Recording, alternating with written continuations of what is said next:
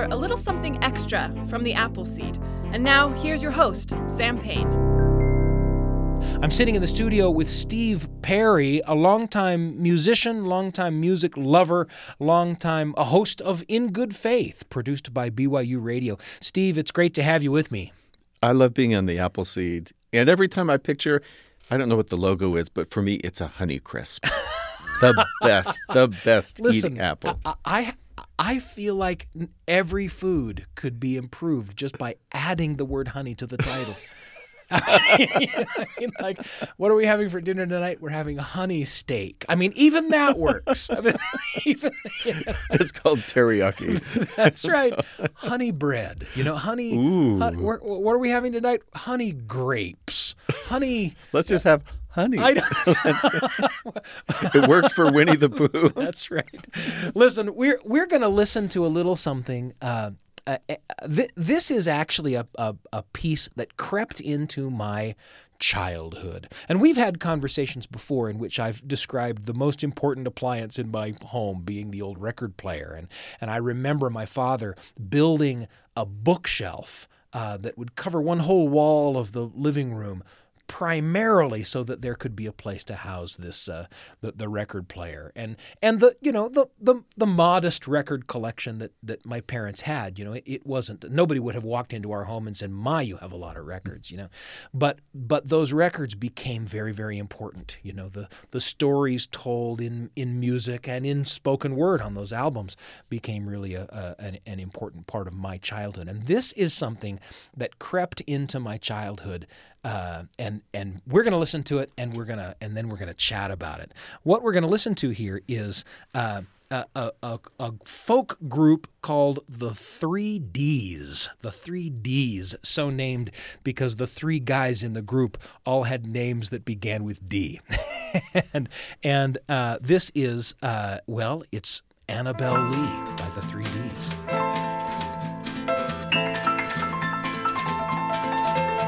It was many a year ago in a kingdom by the sea that there lived a maiden whom you may know by the name of Annabel Lee.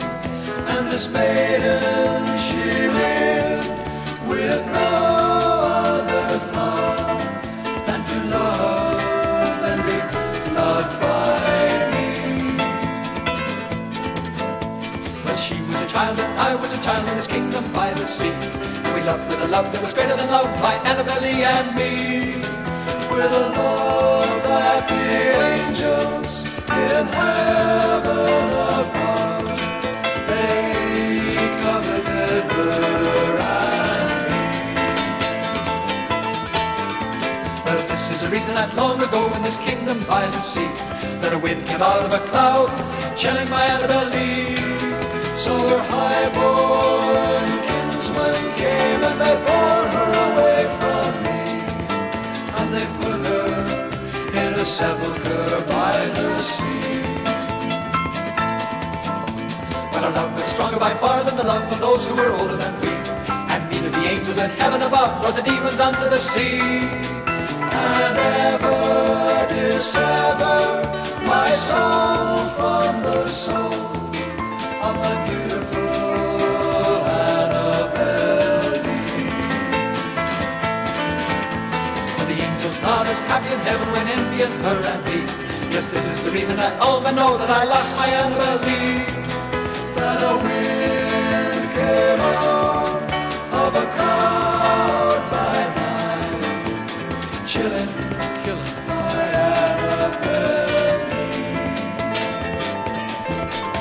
But the moon never beams at the bring of me dreams of a beautiful Annabel Lee, and the stars never rise but I see the bright eyes of a beautiful Annabel Lee. And so all the night time I sit by the side of my darling, my life and my pride, in a sepulchre there by the sea, in a tomb by the sounding sea,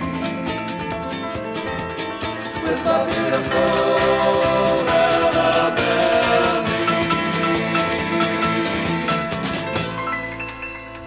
The 3Ds with a setting of Edgar Allan Poe's Annabel Lee.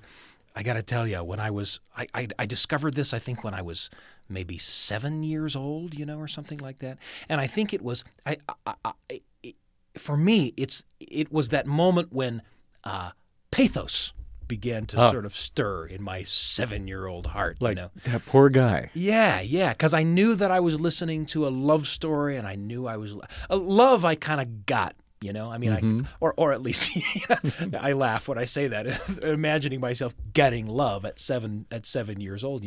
But love, I could comprehend love, but this was love and sorrow and longing and this kind of wailing, that sort of struck me maybe for the first time as I heard these guys playing this, and of course the conventions of the music are even a little bit comical now. There's well, the going down the train tracks. That's rhythm right. Is That's woo. That's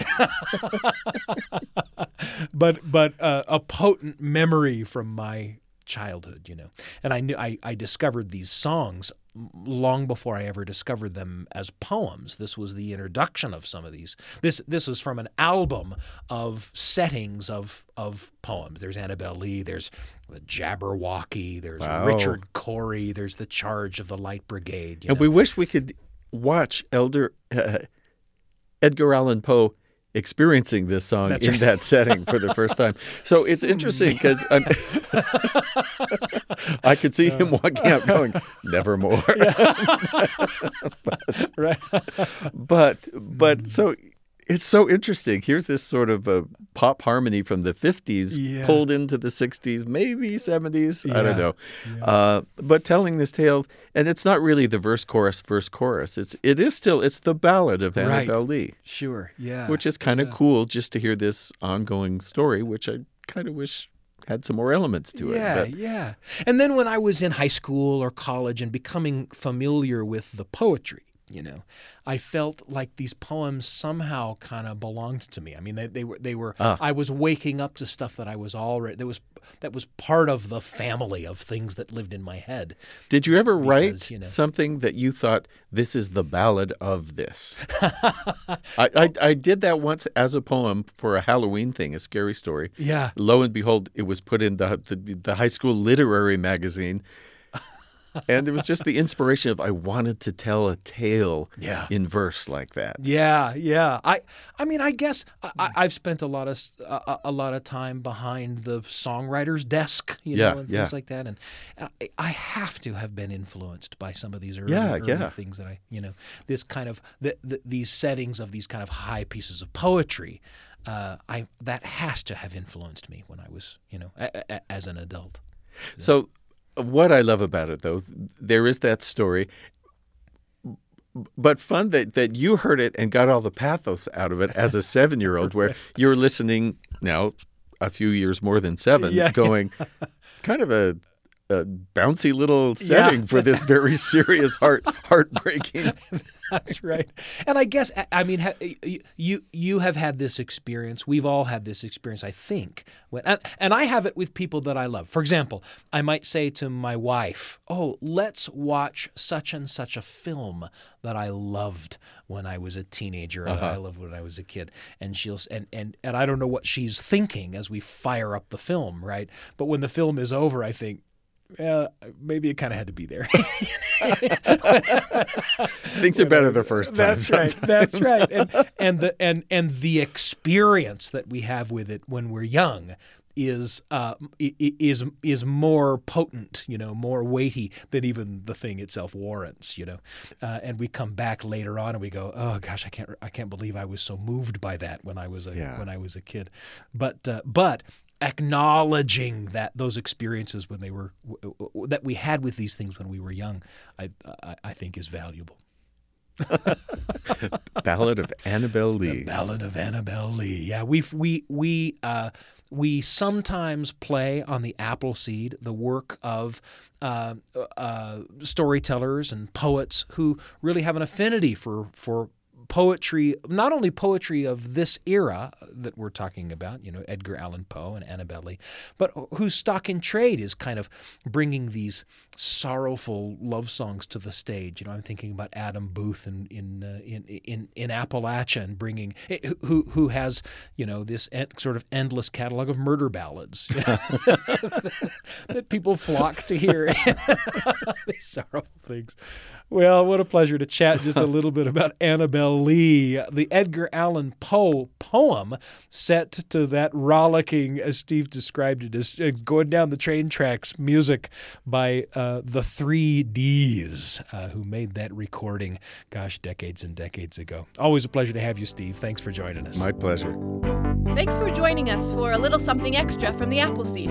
Google the Appleseed podcast and subscribe for something new just about every day. The Appleseed with Sam Payne.